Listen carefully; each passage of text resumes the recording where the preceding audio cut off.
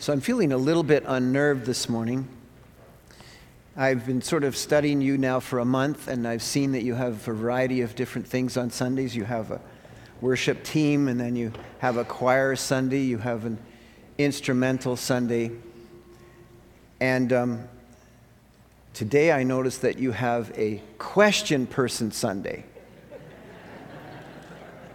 And I'm just a little bit unnerved whether that question heckler is going to be involved in my sermon this morning. From experience, you know. So I have a question. I'm going to be asking the questions this morning. I have a question for you to think about for just a few moments.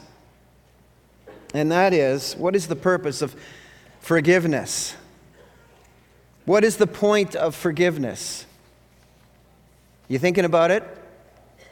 Do you have in your mind an answer to that question? What is the purpose of forgiveness? Forgiveness is a big deal in Christianity, yes? It's a big deal in our lives. So we ought to know what the purpose of it is. What is the point? Do we know the definition? Maybe we don't know the definition of forgiveness. What is forgiveness? Forgiveness is releasing someone from a wrong, canceling a debt. Forgiveness is treating a person who has offended you as if it never happened. Now, that kind of forgiveness that we know about and learn about in the Scriptures comes along with another theological term called reconciliation. The purpose of forgiveness is that we might have a relationship restored, that we might have peace with another person. So how do you make peace with someone you have wronged? Inquiring husbands everywhere want to know. How do you make peace with someone you've wronged? You can't. You can't. The person who is offended must agree to make peace with you. So what if the someone that you have egregiously wronged is God? What then? Is there a way to have a relationship with God? If so, how? How does it happen? So open up your Bibles, if you haven't yet this morning, please, to Colossians chapter 1. We're going to be looking at 3 verses in particular today. Colossians 1, 21 to 23. As we answer these questions, what if we have wronged God? Do you know what God has done for you to make it possible for you to be at peace with Him? Most important question that you will ever answer in your life is, are you at peace with God? Probably more particularly, is God at peace with you? And before anyone can really answer that question, they need to have a sense of the urgency of their own situation, the crisis of their own situation. That's what the Apostle Paul has sought to do here, is to, a little bit wading into his letter now of significant theology, to now state to us, do you understand how bad it was for you? Do you have any idea at all how precarious your situation was before God? We, last week, spent some time together looking at a glorious portrait of Christ that's laid out for us here in verses 15 to 20. How magnificent is the Lord Jesus Christ, and we looked at that. But embedded in that glorious portrait, the Apostle Paul makes it abundantly certain that Christ is the key to God's reconciliation with people. You can't possibly be right with Almighty God without Christ. There's a certain tragedy to that reality when we think about the global situation around us, the world itself. A world of religious people, really. Yes, there's lots of secular in the West, and that's a religion of itself, but there's a lot of people pursuing some sort of divinity. Probably in the billions. Now, the truth of the matter is you can't be right with God outside of what Christ has done for us. So we looked at who Christ is last week, and verse 20 of that text gives us a look at what Christ has done. And what we're going to see today is how badly off we were in verses 21, and what the Father is willing to do in verse 22, and then how we must apply it to our lives. So the application is going to come near the end. But I think we all agree that the relationship between God and humans has gone seriously wrong. In fact, as we understand that we were made in the image and likeness of God, that we recognize that that image has been significantly marred in our world to almost an unrecognizable place. So this sets for us the theological context for our Who's Your One campaign here. When you're thinking about the plight of people in this city who do not know God, today we're going to look at their situation and their solution. So I want you to be thinking about that as you think about the scenario of the people who God is laying on your heart in the Who's Your One campaign. So the reality of Christ's work on the cross must be applied to our lives, and there's 3 reasons why that's so, and I want to look at them this morning. The first reason is this. It's found in verse 21. Once you were alienated from God and were enemies in your minds because of your evil behavior, or better translated, shown by your evil behavior. Now, the first reason why we need to apply what Christ has done is that without God, your grim past will have an even grimmer future. Now, if you don't know the Lord Jesus Christ here this morning as your own Lord and Savior, then your present past, or your present story, is grim and will get even grimmer. That's what we learn from this text. If you're looking for an explanation for the why as to the way things are around us, you have to look no further than this particular verse. This is the plight of humanity. This is the urgency of people you know and love and care about, or our neighbors or coworkers who don't know the Lord. This is the grim reality of their lives. We have to have in our lives a profound sense of the urgency of lostness in our world before we will ever have a burden in our hearts for those who don't know the Lord. And so, West Highland, I urge you to soak in this reality and personalize it. This was your case. This is who you were. We need to embrace the contrast this morning of what we were and what God has done for us, and marvel at it all over again. To come here this morning with thanksgiving and to be encouraged by what God has done for us. Once you, this is very personal. This isn't like a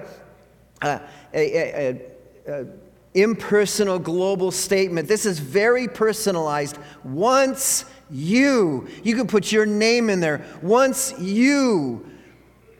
Rick was alienated from God. And the sense of this is your very being, you, the who you are, your being is actually completely disconnected from the great I am being because of sin. We as living beings were separated, disconnected, alienated from the giver of life, the ultimate being, because of our sin. Some people say, oh, I just always was a Christian. No, you weren't. No one was always just a Christian. You may have been saved at a very, very young age.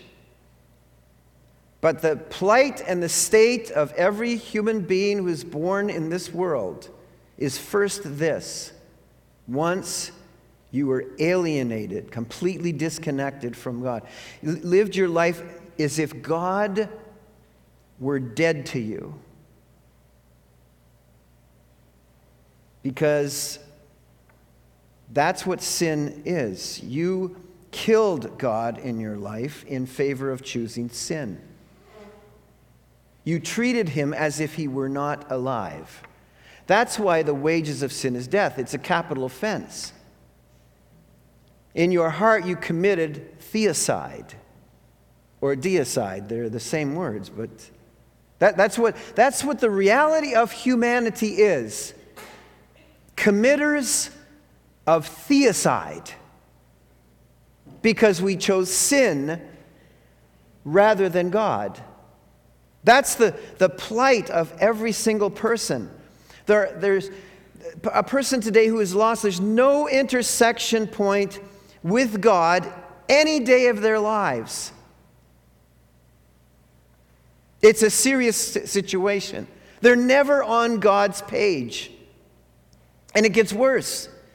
Not only were you alienated from God, but you were enemies in your minds. Sin so twisted your mind and increased your depraved thinking so as to be entirely hostile toward righteous things.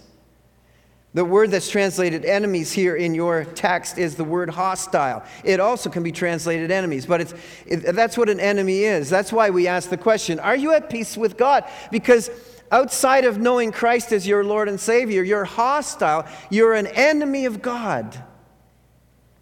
Your mind itself increasingly becomes more and more twisted. Sin takes on further and further control of your life. God's ways seem actually alien, literally alien to people who don't know him. I'm not telling you anything you don't know. You're shaking your heads day after day in disbelief. I can't believe the way people are living. I can't believe the way people are thinking. What seems abundantly obvious as right, they see as wrong. And what abundantly seems wrong, like so obviously wrong to us, they see as right. That's the plight of the lost mind. That's the plight of the mind that is hostile toward God, given over to depraved thinking. The Apostle Paul, in writing to the Romans, is picking up this same thought.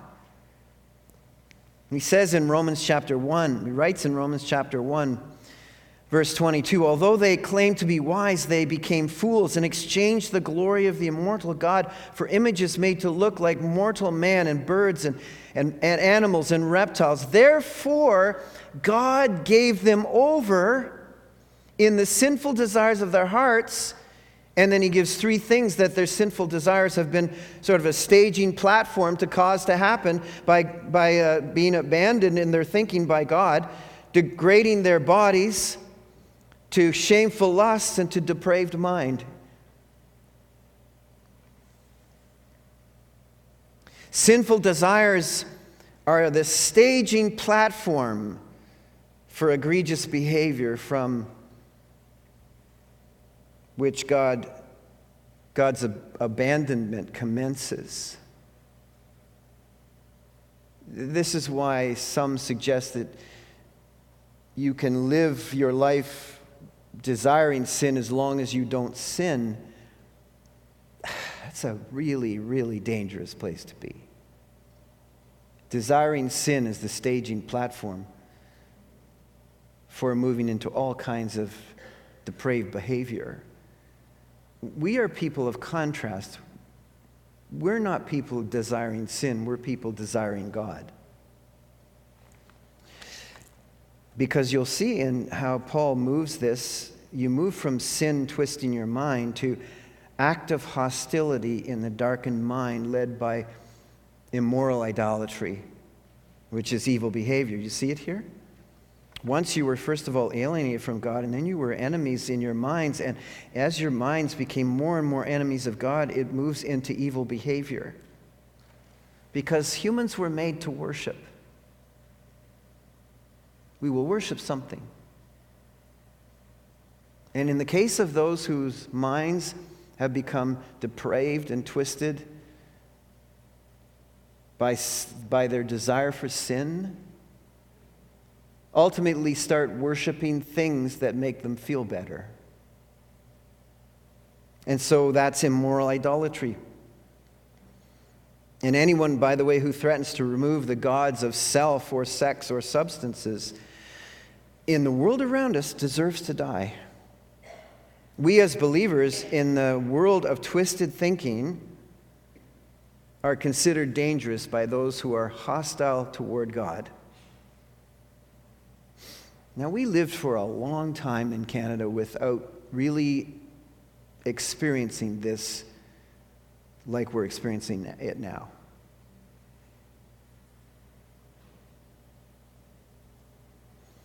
The simple reality is, once twisted thinking is normalized in a person's mind, it always leads to wicked behavior. Wicked deeds prove a settled state. So that's the plight. That's the first step in answering our question, why would I need to be reconciled to God? Why would I need to be at peace with God? Because everyone outside of Jesus Christ is an enemy of God.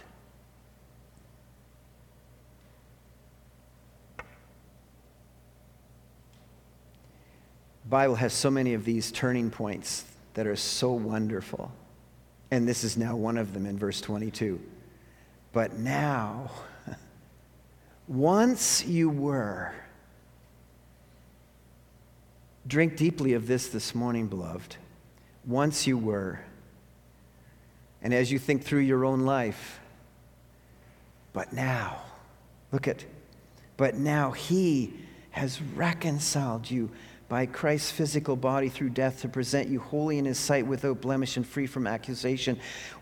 God has provided a way to remove hostility between you and God. But now, the only cure for this human madness of treating God as if he were dead, being hostile, an enemy toward him, of an alienated heart, the only cure to this is God himself. You can't come to God. God comes to you. Do you see this? He has reconciled you. God has made peace with you. That's what the text tells us. In fact, if we jump back a few verses in verse 20, verse 19, for God was pleased to have all his fullness dwell in him, and through him to reconcile to himself. God reconciled to himself through the work of Christ all things, whether things and on it goes. God has made this possible.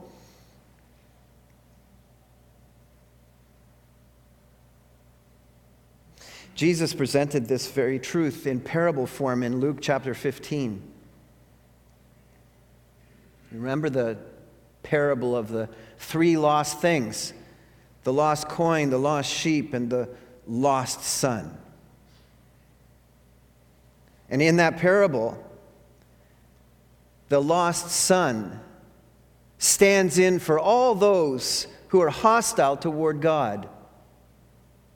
The lost son says to his father, "Give me my inheritance now." Now, when is it that you get an inheritance?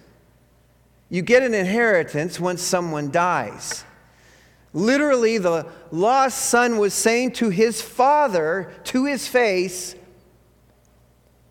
I'm going to treat you as if you're dead. So give me my inheritance now. That's the picture of us. That's the picture of lostness. That's the picture of what Paul has painted here in verse 21. The hostile enemy mind toward God. But we learn in this text that God has mercifully made peace with you. He has reconciled you. That's what reconciled literally means, making peace, changing hostility to peace. You once were gone, but now he has reconciled you. God's made peace with you. You and I had offended God. We alienated, hostile, acting out in evil behavior, unreconcilable in our present state outside of Christ. So how then did we become able to be reconciled? How did that happen? That's a crucial question. Remember the prodigal son in Luke 15. Go back to the prodigal son. He came to his senses, it says. How did that happen? Well, only God can cause us to come to our senses. He came to his senses, but he came to his senses and he said, I know what I'm going to do. Make me like one of your hired men, Father. That's always the human solution back to God. Let me work my way back to you, God. That's the religions of the world. Hired people of God. That they think their labor and their work is going to save them. Let me just be a hired man. Is that what the father did? Did the father and the prodigal son? Yeah, that's fine. You be the hired man. No. And while he was a long way off, it says in the text, while he was a long way off, outside of the camp, the father ran to him and threw the son's garments on him. You're not a hired man. You're my son. And the crux interpretum, as they say in theology, is this in that text: for this son of mine was dead and is now alive again. He was lost and is found. The Father went for him.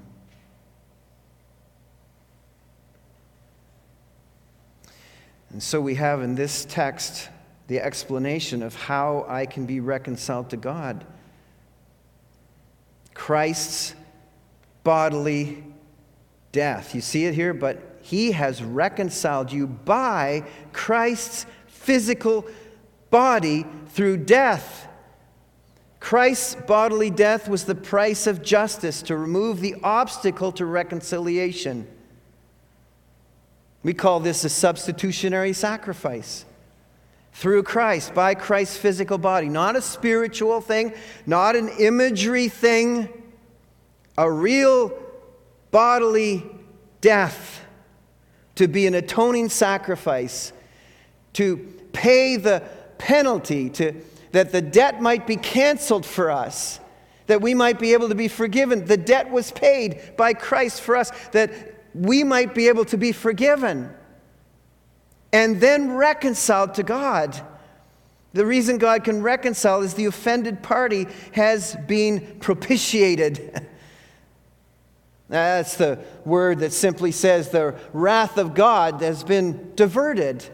God is no longer at wrath. Its wrath has been turned away. The formerly hostile relationship we had with God has been turned away. And now we have been in possession of the perfect righteousness of Christ. The cloak that the prodigal father threw around his son has been thrown around us, the garment of the Son of Jesus Christ. We exchanged our sins on the cross for the garment of Christ, that the Father might reconcile us. And it says here that we are now presented to him wholly in his sight. holy, unblemished, irreproachable. The contrast is stunning. We have gone from being hostile, enemies, alienated, wicked behavior, twisted minds, to being inspected by a holy God who looks at us and sees us holy, unblemished, irreproachable.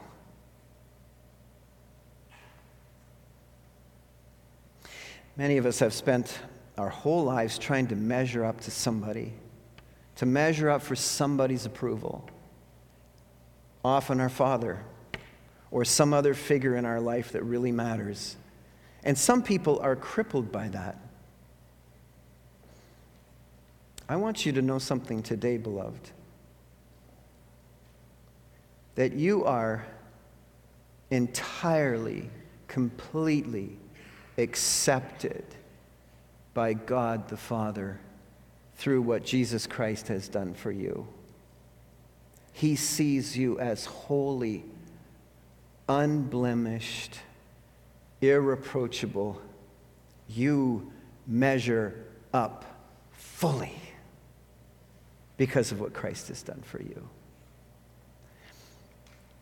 Here's a few P's for you. Perfect positionally, progressively being perfected practically. That's who you and I are. We're perfect positionally, progressively being perfected practically. But upon his inspection, you measure up.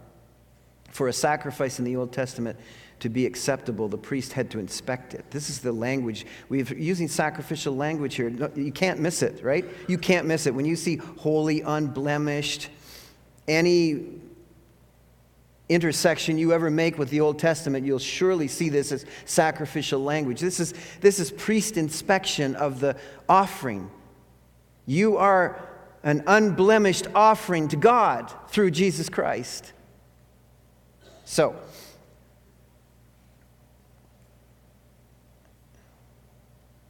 what now? Finally, what's the practical takeaway here? If you continue in your faith, established and firm, not moved from the hope held out in the gospel. Now, when I first read this, in a way it took away my confidence. Just a bit.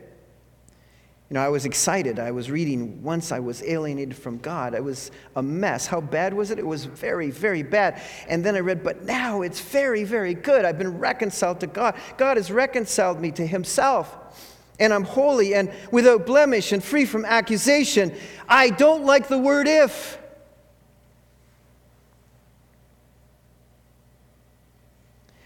Now, in the full body of theology, we need to understand what this if really means. Because if could look like there's a big condition that I have to stay good, I have to work this out, or I could be gone. That's not what we're looking at here this morning, folks. The simple truth is that divine provision does not preclude human responsibility. That God does for us does not negate the cooperation that we must put into our own salvation as well. But I fully believe that this means this: you must continue to passionately apply yourself to your relationship with Christ, granted to you free by his grace, as proof that you've been reconciled to God. This is another place of encouragement. How can I be encouraged today? How can I be strengthened today with confidence that I have been reconciled by God to himself? How can I be confident of that? This answers that question. You and I can be confident that we have been reconciled by God to himself by our steadfast perseverance in the truth and in faith and in righteous living. It's not a condition of our salvation. It's a proof of our salvation. It's evidence of our salvation. Listen, salvation is so important to us. It's so important to me that I never stop thinking about wanting to be confident that I know the Lord and that I belong to Him. I always want to have a confidence with that. And there's always thoughts coming into your mind. You know, this is so important. This is so crucial. This is so critical. We can't be wrong about this. This is of eternal importance. I wonder if I'm really saved. I wonder if I really belong to the family of God. And then the enemy starts chirping away. Oh, I don't know. You didn't have a very good week.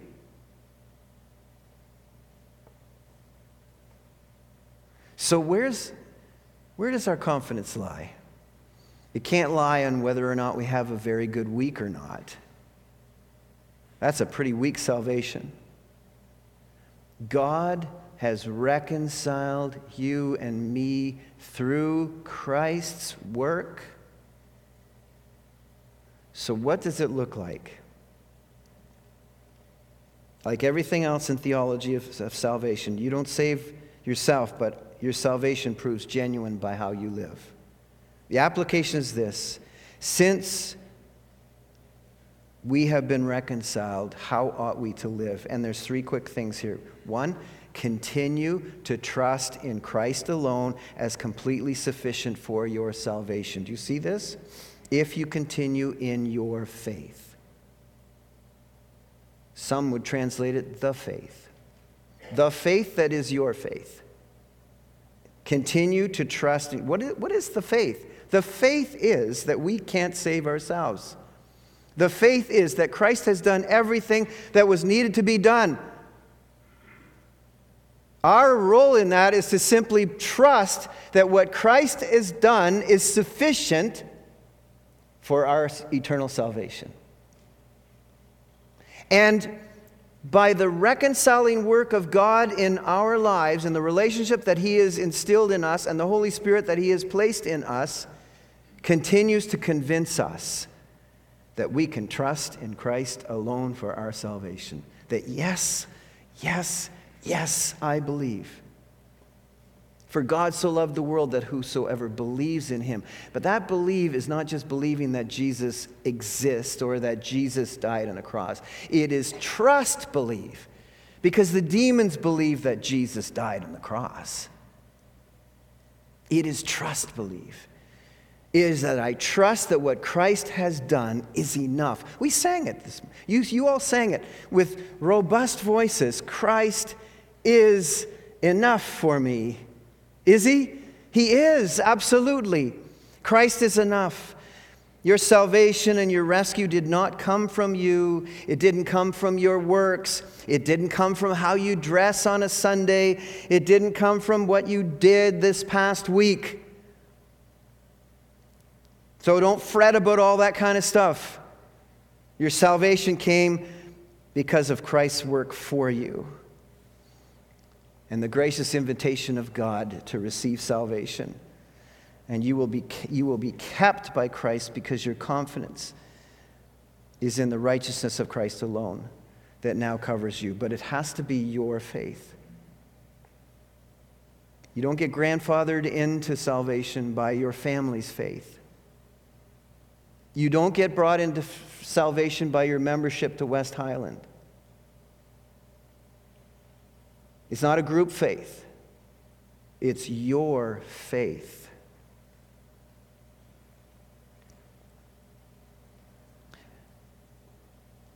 Secondly, in application, you have to keep renewing your mind. How do you stay established and firm and not moved? Because there's a lot of competition out there for our thinking. In fact, it's convicting when you do an inventory of how much time you spend being shaped by God things in a given week versus how much time you spend being inundated by everybody else's ideas. And most of them are very, very bad today. Didn't Paul say in Romans 12, stop being conformed to this world, pressed into the mold of this world? In other words, stop. You are being conformed. Now stop it. Stop allowing, and there's only one way to stop being conformed to this world. And that is by what? The renewing of your mind so that you're being shaped constantly by truth, righteousness, the right ways of God, the character and nature of God, being shaped by God. To stave off the drift that will take you away and cause you to lack confidence and security. And those who belong to God, those who've been reconciled to Him, will do just that. You will renew your mind. You will be a living sacrifice. You will continue to grow. And then finally, you see, established and firm, not moved from the hope held out in the gospel. What gospel? The gospel that you heard. That's the same gospel proclaimed all over the place, all throughout the world. It's the same gospel. If you visit Christianity anywhere in the world, they will tell you the same thing I told you this morning. It's the same gospel. So you persevere to the end, not moved, immovable. You can't be moved because you are the real thing, because God has saved you. That rests in a consistent message that you heard from the beginning. And you have total confidence in the same truth that you have heard since you first came to know Christ. That's proclaimed everywhere. It's called the gospel. It's called the good news. And you won't be dissuaded from it. You won't be moved from it. Beloved, it's not how you start the journey. It's that you finish the journey living by the gospel. Living the truth of the gospel.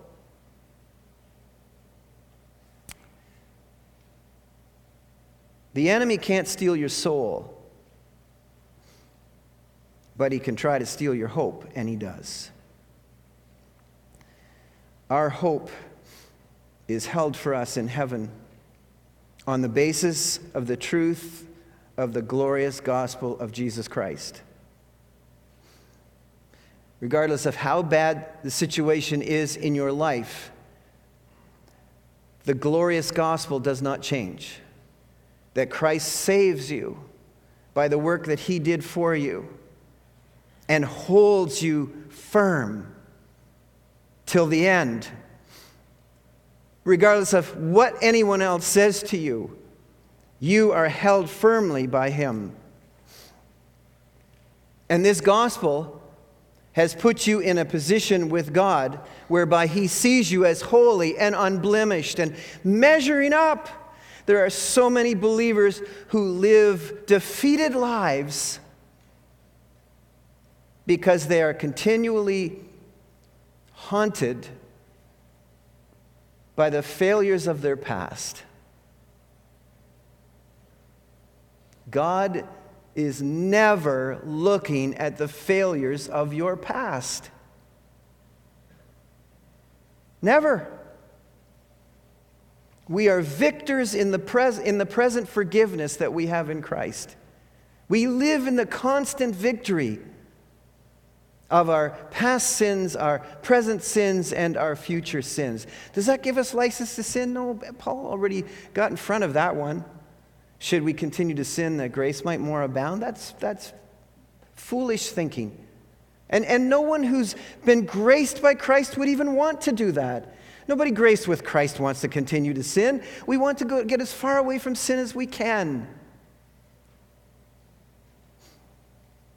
So I encourage you, don't allow your hope to be stolen, because the glorious gospel remains true, and the enemy will continue to cross bring up old posts on the Facebook of your mind page,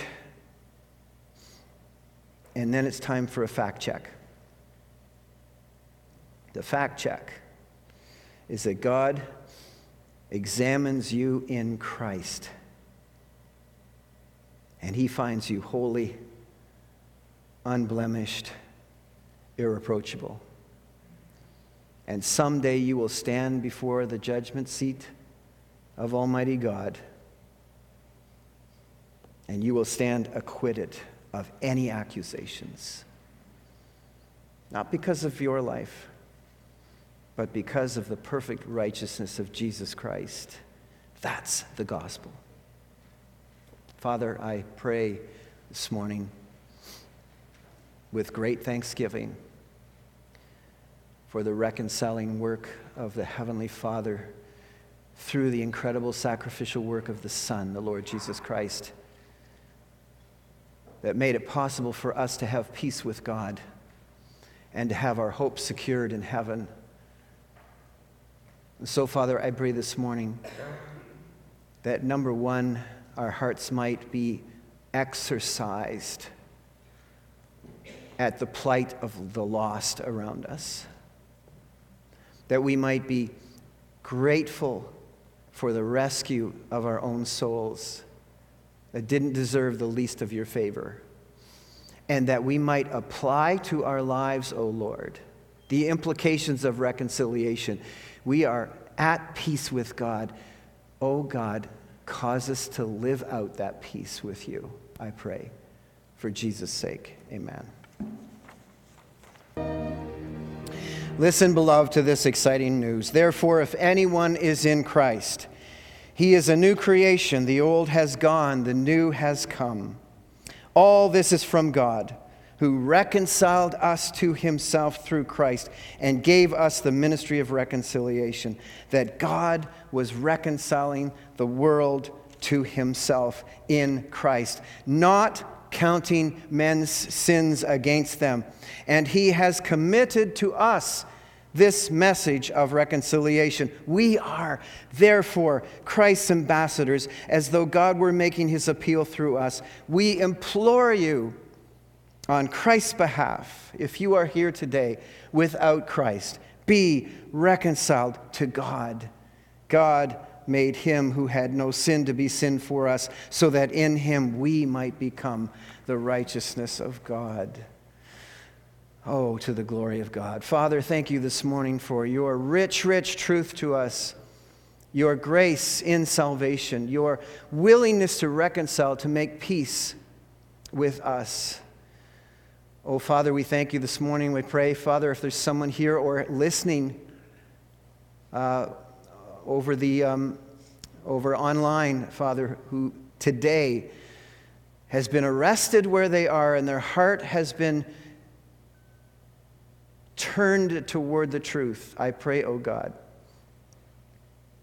that you might be pleased to draw those who don't presently know you into this marvelous salvation for your glory's sake, I pray.